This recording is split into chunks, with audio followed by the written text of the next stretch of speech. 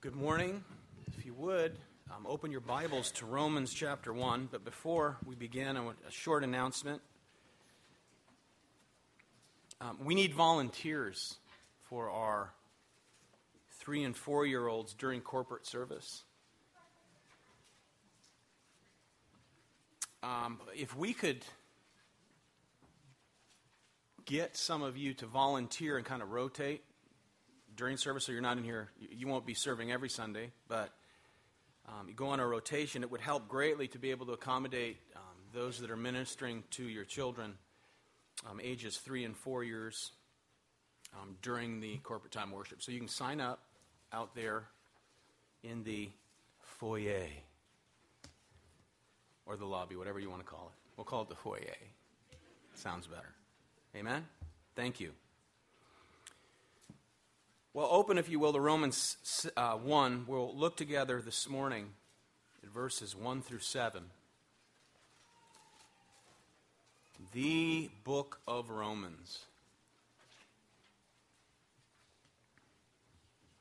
We're going to look this morning at Paul's greeting.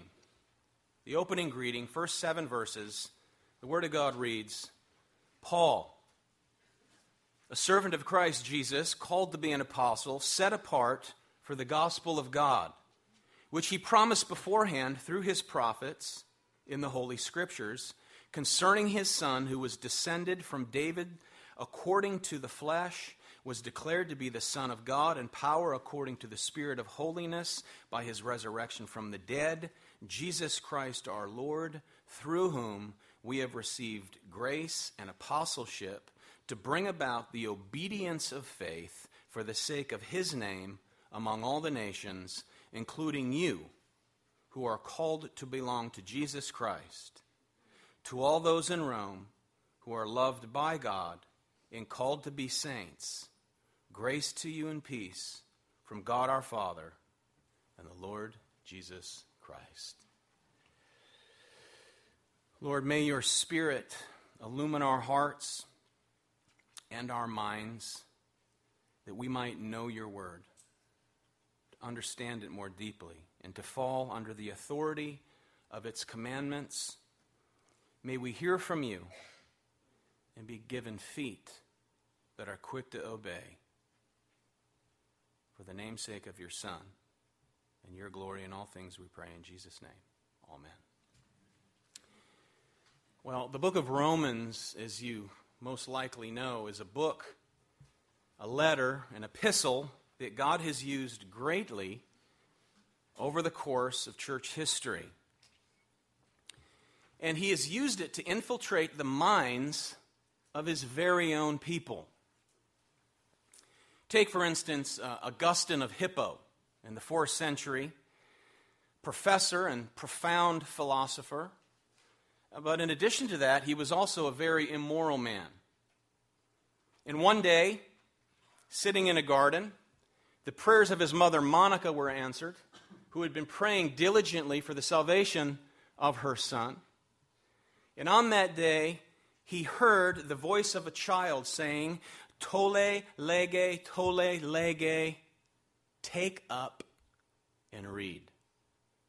And when he retired to his cottage, he picked up a Bible and began reading in Romans chapter 13, which says, let us walk properly as in the daytime, not in orgies and drunkenness, not in sexual immorality and sensuality, not in quarreling and jealousy, but put on the Lord Jesus Christ and make no provision for the flesh to gratify its desires.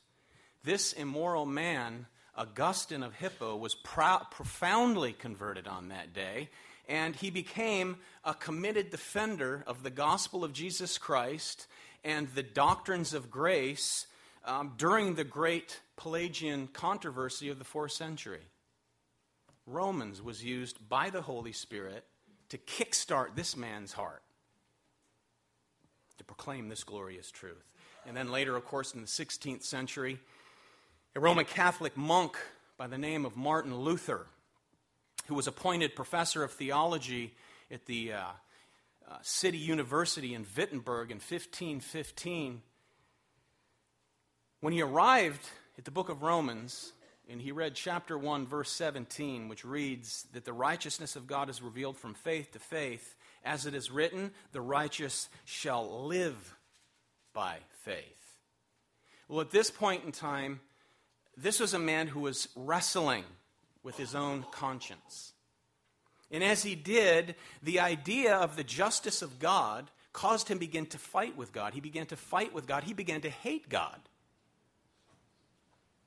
Because he couldn't produce the righteousness that God required in order to be saved. Martin Luther.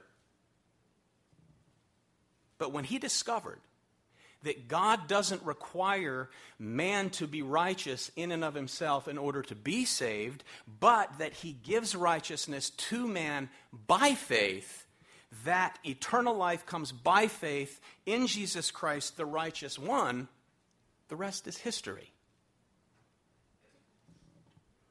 And that truth was the spark that became the firestorm of the Reformation. Luther would later refer to Romans as the chief part of the New Testament and truly the purest gospel.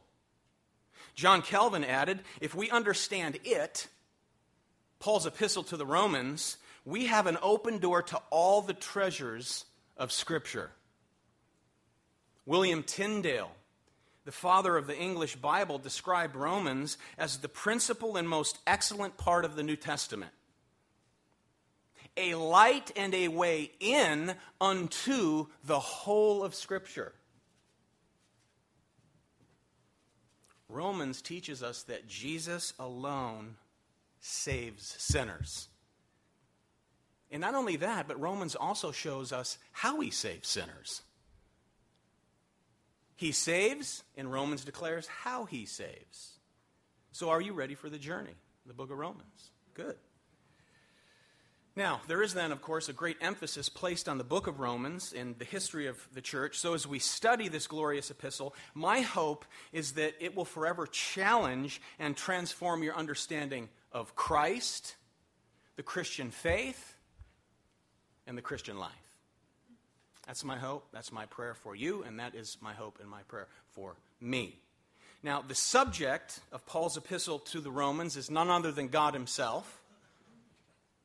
The overarching theme is the righteousness of God and the sinfulness of sinners. And his main argument throughout this epistle is that God's salvation comes by grace alone, through faith alone, in Christ alone. But this morning we look at Paul's greeting. It's the longest greeting of all his epistles. We'll look at the first 7 verses. And we'll look at this passage in 3 parts this morning. Verse 1, we see the messenger of the gospel, who is none other than the Apostle Paul, who will declare the authority of the gospel and his call as an apostle of the gospel. And then he'll proceed to declare the nature of the gospel, that it's rooted in the Old Testament, that it is, of course, Christ-centered. And then he continues to describe the essential result of the gospel, who we are and who and what we are for as gospel recipients. So first, it's the messenger of the gospel. Secondly, the message of the gospel. And thirdly, the manifestation or the result of the gospel in those that are Christ by way of the gospel. So Paul here, he begins by declaring the authority of the gospel and his call by God to proclaim this eternal and glorious truth. And first, notice in verse 1, Paul opens up by introducing himself to these Roman Christians. He's telling them that his ministry is from God. He's telling them that his position is from God. Now, there's 3 things to see in this short verse. Number 1 is that he is a servant of Messiah. That's who he is. That's who he is. Paul says, notice, I am a servant of Christ. Servant comes from the word doulos, which is slave. I am a slave of Christ. I'm not here, as it were, to lord it over you, Paul's saying, but I'm a slave of Jesus Christ, Messiah. I'm a servant. He is my master. So Paul, quite simply, introduces himself to the Romans as a slave of Jesus Christ. But then, secondly, also very important, he balances out the slave aspect with this announcement, because he goes on to say not only is he a slave, but he's also an apostle. That God has transformed him from an opponent to an apostle. An opponent of Christ to an apostle of Christ. And beloved, he has graced us, every one of us, because every one of us at one time or another were an opponent of Christ. And now we're ambassadors for Christ. And the only reason you're here this morning is that God has granted you the ability to repent and believe. Do you understand that? Paul's repentance was granted by God, just like every other believer. 2 Timothy chapter 2, Paul says to Timothy that God may perhaps grant them, context those in opposition, what? That God might grant them what? Repentance. Where does repentance come from? From God, leading to a knowledge of the truth, and that they may escape from the snare of the devil after being captured by him to do his will.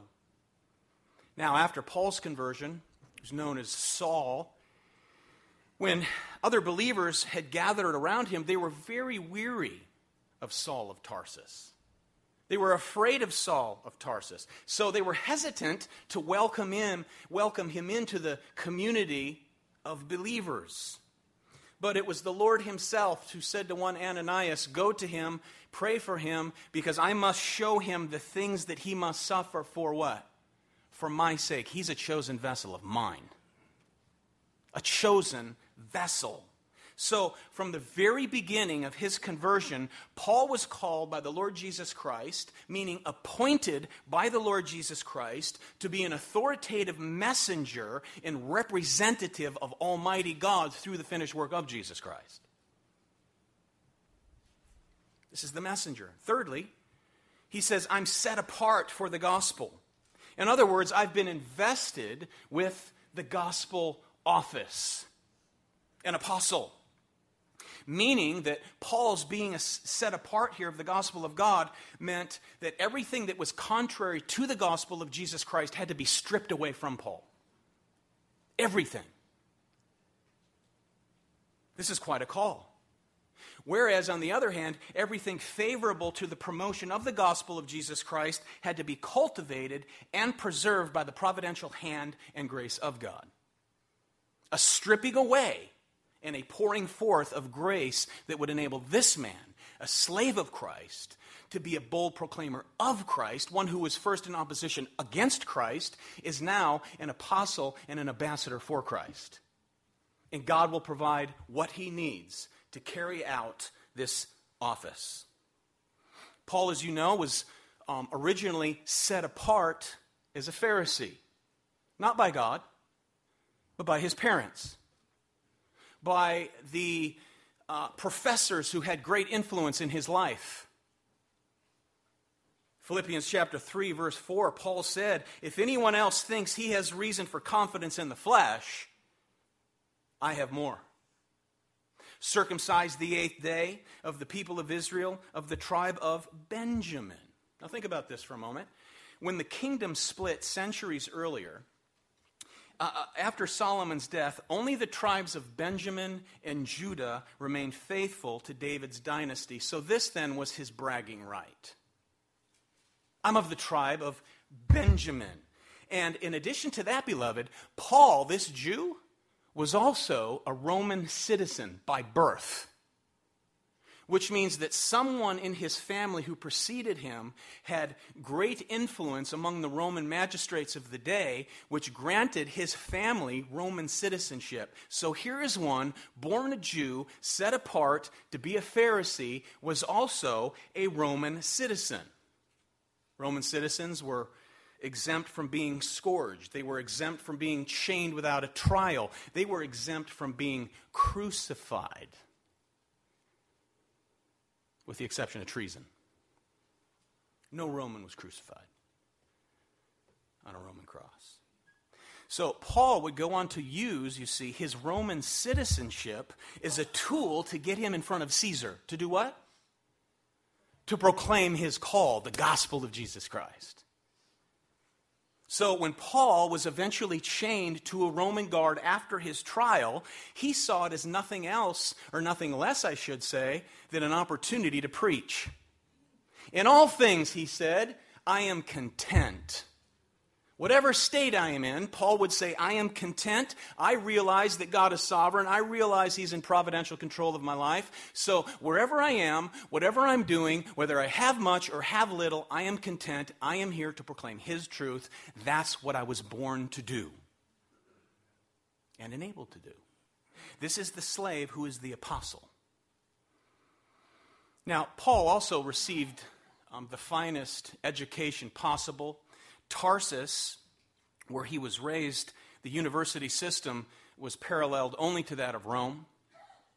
And in Acts 22, Paul speaks about the time he spent in Jerusalem also as a student of the celebrated Rabbi Gamaliel.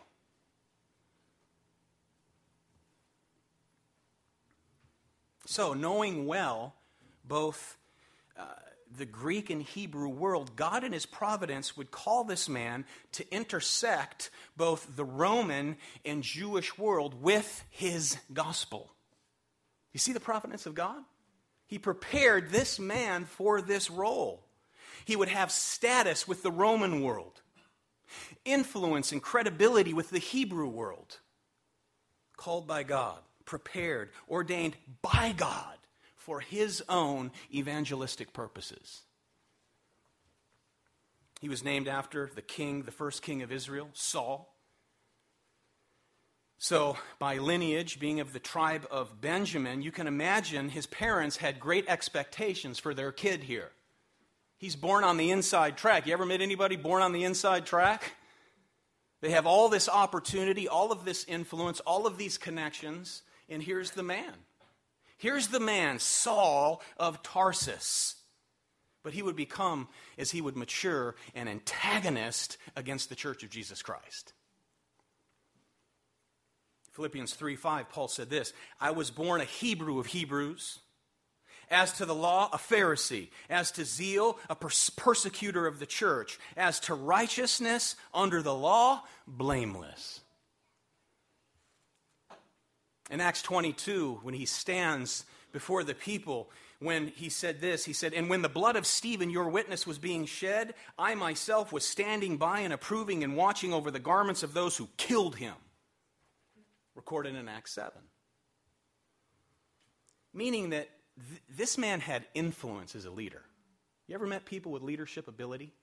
They have influence. Whether they choose to do good or choose to do bad, they have the ability to influence people. You're not a leader unless somebody's following you, by the way. You look back and nobody's following you, what kind of leader are you? Not everyone's called to certain roles of leadership. Nevertheless, this was a man who had leadership qualities, both for the bad and for the good, and God broke him of his rebellion and made him a leader of the gospel. Christ's gospel. That's the messenger. He wrote to the church of Galatia, he said this, chapter 1, verse 13. You've heard of my former life in Judaism, how I persecuted the church of God violently and tried to destroy it. And I was advancing in Judaism beyond many of my own age among my people. So extremely zealous was I for the traditions of my fathers. In other words, he was given to Jewish loyalty with zealousness to protect man-made orthodoxy. Zealous. Which naturally, you see, resulted in persecuting those of the way. The first century term for Christians, the church. Here's the man, here's the messenger.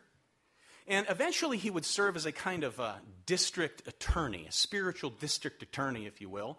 And he would commence to be on the hot pursuit of professing Christians.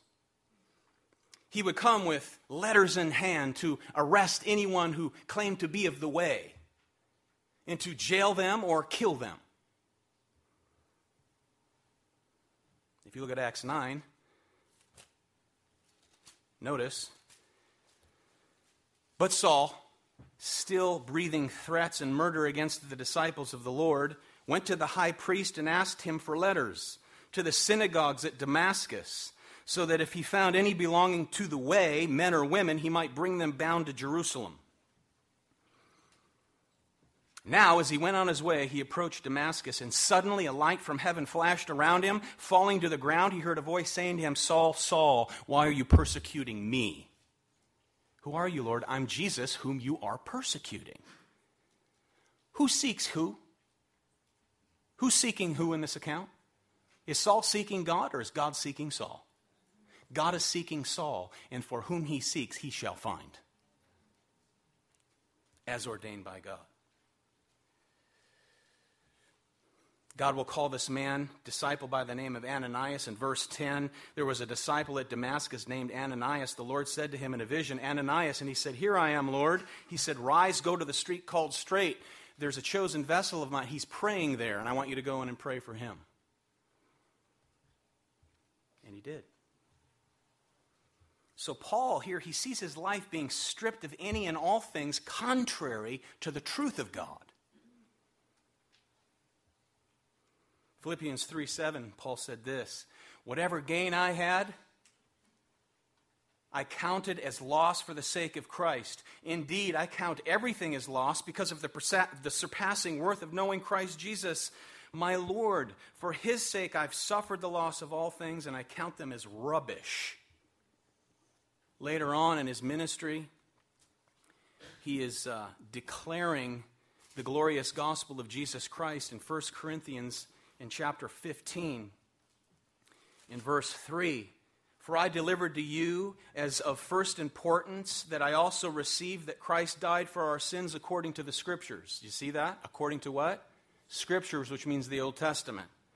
That he was buried, that he was raised on the third day in accordance with the Scriptures. Verse 3 and verse 4 right there provides the shortest yet most concise gospel proclamation there is. It's right there in a nutshell, verse 3 and 4. Paul continues. And he appeared to Cephas, then to the 12, then he appeared to more than 500 brothers at one time, most of whom are still alive, though some have died, fallen asleep. Then he appeared to James, then to all the apostles. Last of all, as to one untimely born, he also appeared to me. For I'm the least of all the apostles, unworthy to be called an apostle, because I persecuted the church of God. But by the grace of God, I am what I am. And his grace toward me was not in vain. On the contrary, I worked harder than any of them, though it was not I, but the grace of God that was where? In me. The grace of God. I am what I am by his grace, and undeservingly so, beloved. That's his statement. He has made me his persecutor, his slave. His apostle, his messenger. The Lord said to Ananias, when he was converted, Paul was converted, he said, Go, he is a chosen vessel of mine to carry my name before Gentiles and kings and the children of Israel. I will show him how much he must suffer for my own name.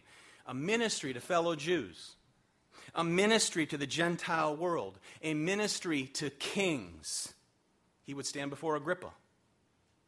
He would stand before Caesar. He would stand before governors, men like Felix, proclaiming the same message. To those chained to him, Roman guards, the same message. To peasants, the same message. The gospel.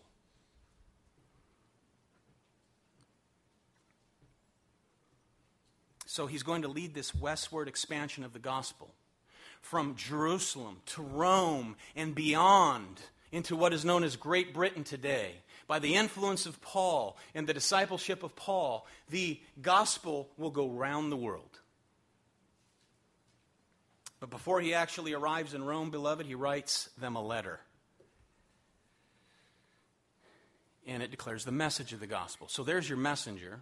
And now we'll go and look at the message of the gospel.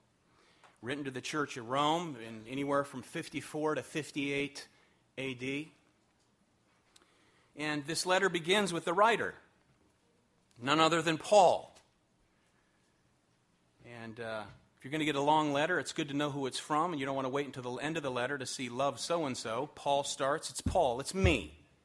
I'm writing to you, Church of Rome. The letter's not about Paul. It's never about Paul. The letter is about Jesus Christ. Paul makes it clear that throughout his ministry, I am irrelevant, Christ is supreme. For me, to live is Christ, but to die is what? Is gain. That's Paul's perspective.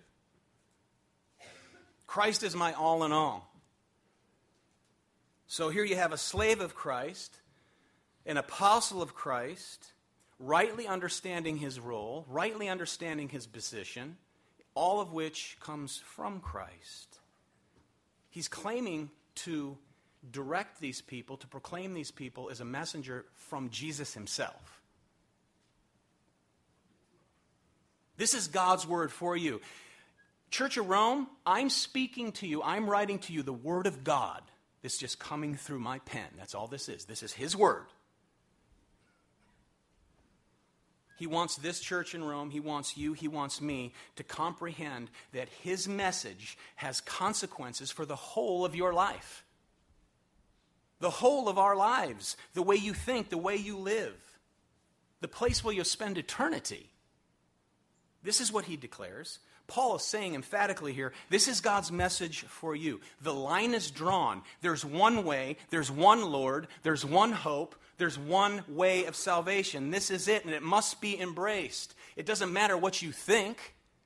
If you think there's more than one way to God, I'm telling you, he's the only way. This is truth. That's what he's declaring. This is truth. And you, 2,000 years later, are a recipient of the same message, you see. And as you're going to see, you had nothing to do with it. It's preordained by God, calling you unto himself. So the gospel message that Paul preaches here, the emphasis is one of authority. This is an authoritative message. Now, he continues, notice by stating the nature of the gospel. It's rooted in the Old Testament. It's Christ-centered. Notice, first of all, verse 2, the gospel of God was promised beforehand through the prophets in the Holy Scriptures. So the new covenant presentation of God's grace in Christ Jesus is the fulfillment of what God already set forth through the prophets of the Old Testament. It's concise. So he says to these churches, this church in Rome, that God has a plan that goes out to the people of the nations. Verse 6. So Gentile Christians, you can't just ignore the Old Testament, in other words, beloved. If you really want to see the divine plan of God, you have to go to the scriptures of the Jews that was given to the Jews, set apart by God. So Isaiah and Zechariah, he says to these Gentile believers, are just as pertinent, just as important in knowing God's plan of salvation as is my gospel of his death, burial, and resurrection. The gospel that I'm preaching to you is deeply rooted in the Jewish scriptures, all of whom pointed to Jesus, Yeshua, Savior, who is Christos. He's the Christ. That's not his name. Christ isn't his last name. These are his titles. Here it is, Yeshua, Savior, Yeshua, the Christ, the Anointed One, the Promised One, the Messiah. That's who he's proclaiming. So to speak of Jesus Christ is to speak of the incarnate Son of God. He is the God-man. That is who Paul is declaring here. Verse 3, he goes on to say the gospel is supremely about God. It's about his redemptive plan revealed through the prophets. A declaration that Christ Jesus is none other than the only begotten Son of God. That's his message. The Christ, the Son of God. Now, the genealogy of the Messiah was rooted also in the Davidic hope. Through the line of David would come Messiah, and that's the emphasis which he makes here. He drives this home. In verse 4, Paul speaks of Christ's exaltation. He was revealed as who he claimed to be by way of the resurrection. His person, his work were all validated by the resurrection, beloved. I've said it 100 times, if it weren't for the resurrection, we wouldn't be here, amen? We'd have no reason to be here because we would have no hope. The ministry of Christ, the miracles of Christ, the power of Christ, the declarative truth of Christ, feeding multitudes, raising people from the dead would mean nothing were it not for the resurrection. His ministry, his personhood, his power, his sonship were all validated by way of the resurrection from the dead. Christ crucified, buried, and raised up the third day. So it's the resurrection of Jesus, you see, that declares to all people of all times, in all places, that he is Lord, whether they accept it or not. Whether they accept it is irrelevant to the reality of the resurrection from the dead. So we have a calendar based on his birth, validated by his resurrection. It's a great ministry tool, by the way. People who deny Christ say, what's the date today? It's whatever this is, February, whatever. But what year? What do you mean what year? It's 2012. 2012 years after what? Open door. After the birth of the one who declared to be the very fulfillment of all Scripture. Jesus, Yeshua, the anointed one, Messiah, Christos, the Christ. Now, he made some heavy proclamations. You just start there. He declared to be the one and only Son of God, and you just go on down the line. He said that he would be delivered in the hands of man. He said, although no man takes my life, I allow myself to be delivered. I lay my life down. I have the power to lay it down. I have the power to raise it up again. That's where we start. And Paul says he called me into service to bear testimony and witness of this truth to Gentiles, all the nations. This gospel truth. So Paul loads and shoots the gospel shotgun barrel in the first, notice this, the first 4 verses of his letter to the church at Rome. That's heavy. Right to the point, this brother. You know, you ask someone, what is the gospel? Many people will say, well, you repent and believe upon the Lord Jesus Christ. That's not the gospel. That's the result of the gospel. To repent and believe is the result of the gospel. The gospel is, it goes back to the bad news first, because gospel means good news. The bad news is that because of Adam's original rebellion, you naturally share in his spiritual DNA. That you're a sinner by nature. And that you stand under the wrath and judgment of God for your rebellion in word, action, and thought. Your thought life, subject to the justice of God. So, the natural consequence of all that is that you and I deserve eternal condemnation, eternal punishment. But God, in his mercy and his grace, sent his Son to live the perfect life in your place, lay down his life in your place for all who believe, raising from the dead, victoriously validating that work on your behalf. Therefore, to repent and believe grants you eternal life by faith. That's the gospel. Repenting and believing is in response to the gospel. So the gospel starts with who? Does it start with you? No, it starts with God according to the Scriptures, going way back.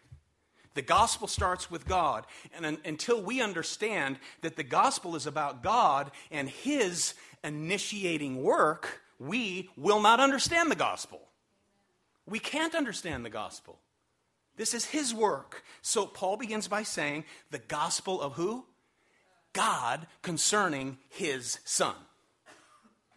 The gospel of God concerning his Son. He is our God. He is our Lord. He is our Master. He's the one that called me into service. He's the one that knocked me down and blinded me for 3 days.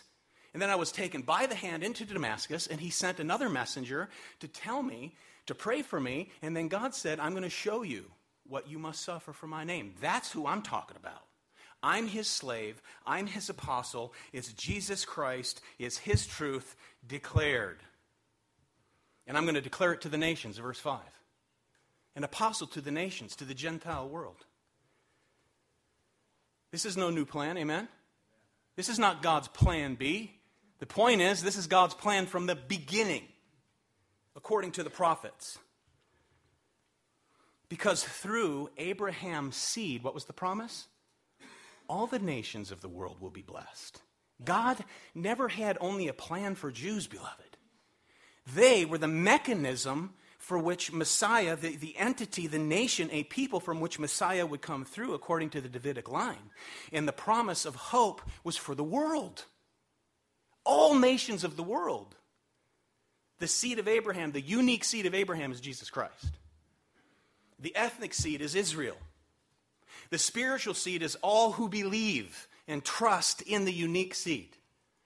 That's always been the plan. Rooted in the Old Testament. That's his redemptive work. That's his redemptive plan. Revealed, made manifest, secured in Christ alone. And through him we've received grace and apostleship, Paul says. So the Old Testament, beloved, is the very foundation of our Christianity. Defining for us, it's not about what we do, but about what he has done for us. That's the gospel. The gospel isn't one of many options. There's not one of many ways to God. The gospel is not a hump, is not a mechanism to get you over the humps or difficulties of life. The gospel is not for only the weak-minded, because it's the strong who can rest in their own laurels. No, the gospel's for all nations because all nations are full of what? Sinners. For all have sinned and fall short of the glory of God. The wages of sin is death. Every man and woman will die because of sin. Whitney Houston just died yesterday. And I'm a fan. And I happen to know the guy who was her road manager early on in her career. And she was a devout Christian. Devout. He used to tell me stories that what she would require of the road crew, that they couldn't live like rock stars and all the shenanigans. And she just kind of went downhill. Well, if she's in Christ, she's in Christ, and the Lord just took her home. I don't know her heart. You don't know her heart. But I know the power of the gospel. We know the disciplining hand of God. Amen? The gospel goes out to all nations. On the other hand, speaking of death, Christopher Hitchens, author and journalist, known as one of the world's most ardent atheists, just died in December. And after a long battle with cancer, as he was suffering, he asked Christians not to pray for him. He said, however, if it makes you feel better, go ahead and pray for me. But it's reported that he said this. He warned against any claims that he might have a deathbed conversion. He wrote, and I quote, "Suppose I ditch the principles I've held for a lifetime in the hope of gaining favor at the last minute. I hope and trust that no serious person would be at all impressed by such hucksterism," end quote. He told others that if such reports did emerge, they should be attributed to the influence of drugs and the loss of my mental faculties.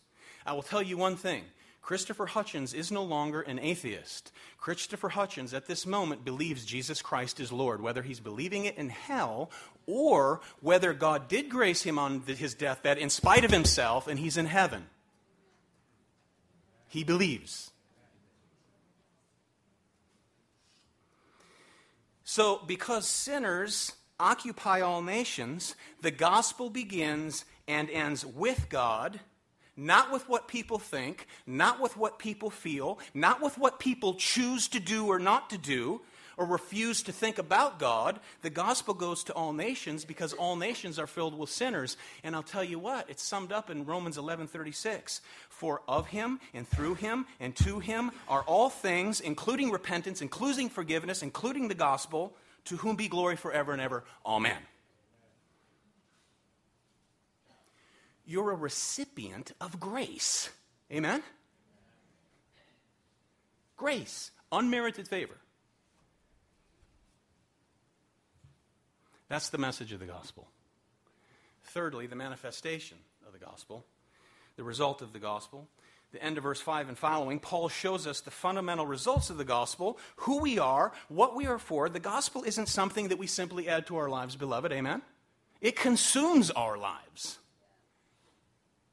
These Roman Christians, as well as all other Christians, need to know what the gospel does for us. And there's 4 things to look at as we close in this last point.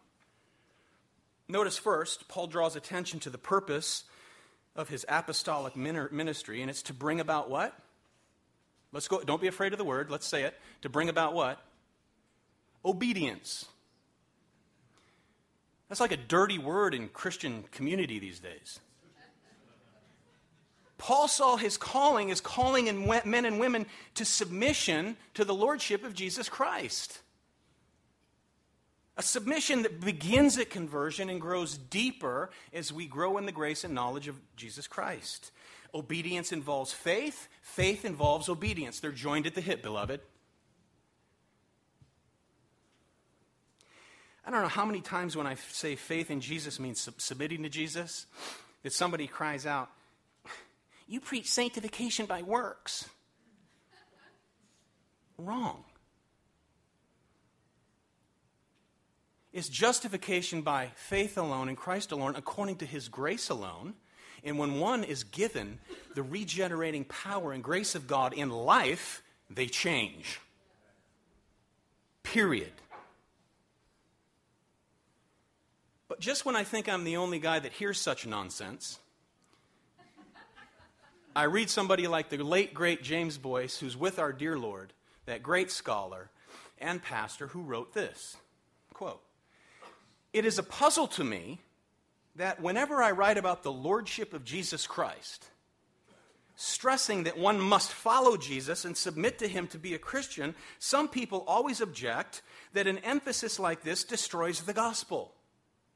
If Jesus must be Lord, then salvation cannot be simple faith," they argue. "If we insist that one must follow Christ, we must be mingling works with faith as a means of salvation, which they say is another gospel." Boyce goes on to say, look, this is what they say. No matter what I show, what true biblical faith is, no matter that I explain how obedience and faith both necessarily follow from regeneration. I suppose Paul had the same problem too, if for no other reason than that the human mind seems to work much the same way in all people. I believe Paul had these difficulties because of the way he develops his thoughts in the opening verses of Romans. End quote. And I say amen to that. This kind of thinking is going around these days. People with whom you have contact.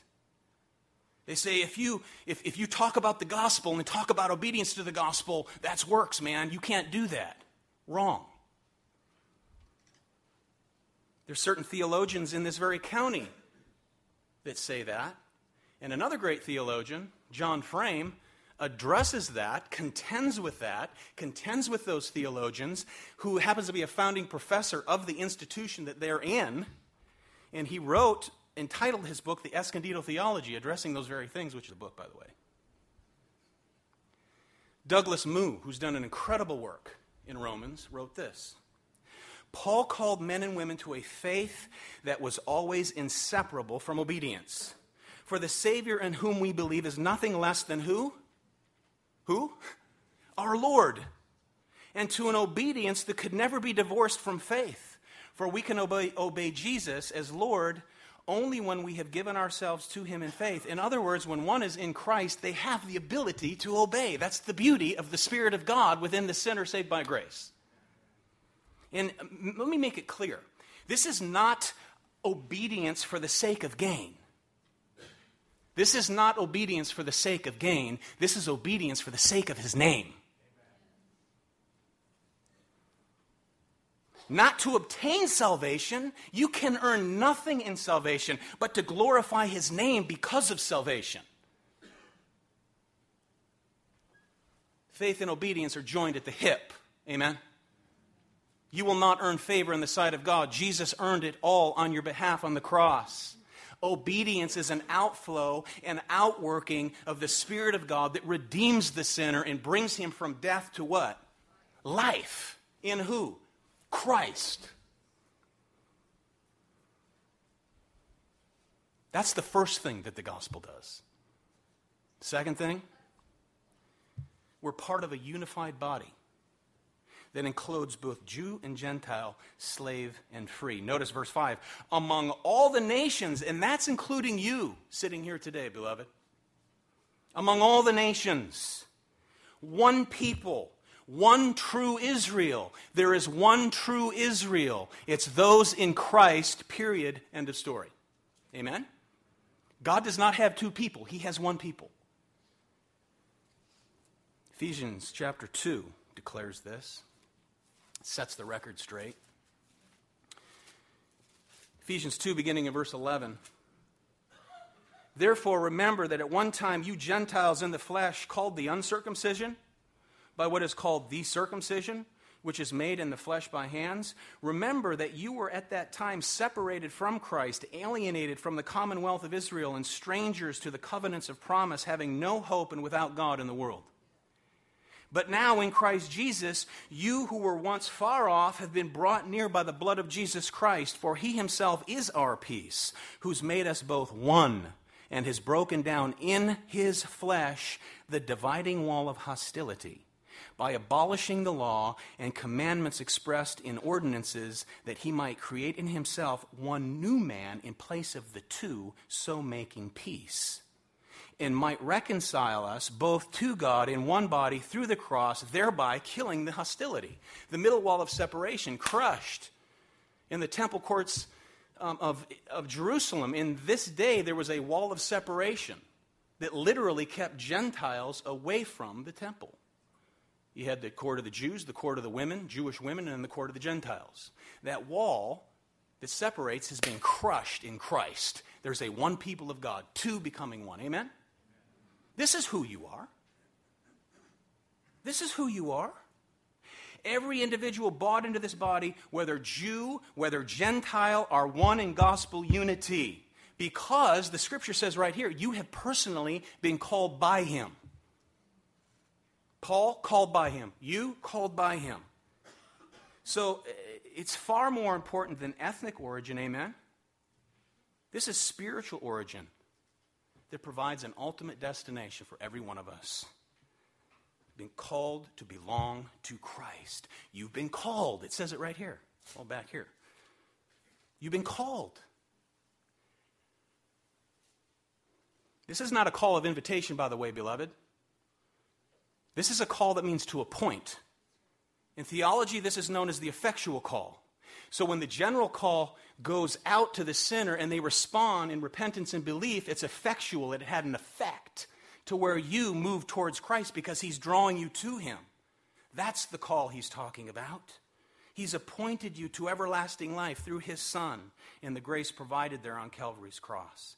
So, beloved, if you've responded by faith to Jesus Christ, you have heard the word proclaimed, and it is Christ himself that called you on that day.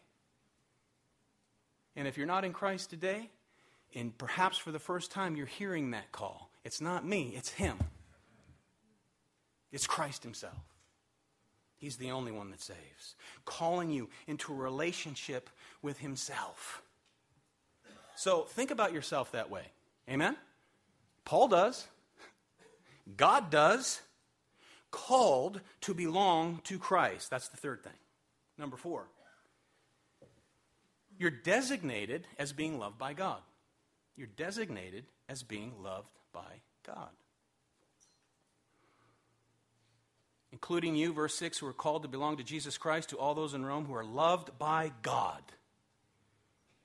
That includes you. Called to be saints. They're loved by God. See, he's reminding them that who they are depends upon God's love and God's call. Not what you do or don't do. Not how many mistakes you made. Not the sins of your past. They're gone and they're separated as far as the east is from the west. Because I'll tell you, if you're in Christ, he will not remember your sin. Jesus bore it all. But you don't know what I did back then. Do you believe in Jesus Christ? Yes, I do. Then it doesn't matter. There might be consequences to that sin, but you'll never be judged for that sin. That's the gospel. That's what Christ paid. That's why he hung in outer darkness. That's why he cried out, my God, why have you forsaken me? He became a curse on a tree. Cursed is everyone who hangs on a tree. These Romans were hated by the world, by the way. So it's reassuring for them to know that they're loved of God. Amen. See, the gospel means this is who you are now. You're beloved of God. A person loved by God the Father, a person loved by Jesus Christ the Son, called by Jesus himself. And you're also called saints. Called saints. Called to be saints. Paul uses that term 38 times in the New Testament.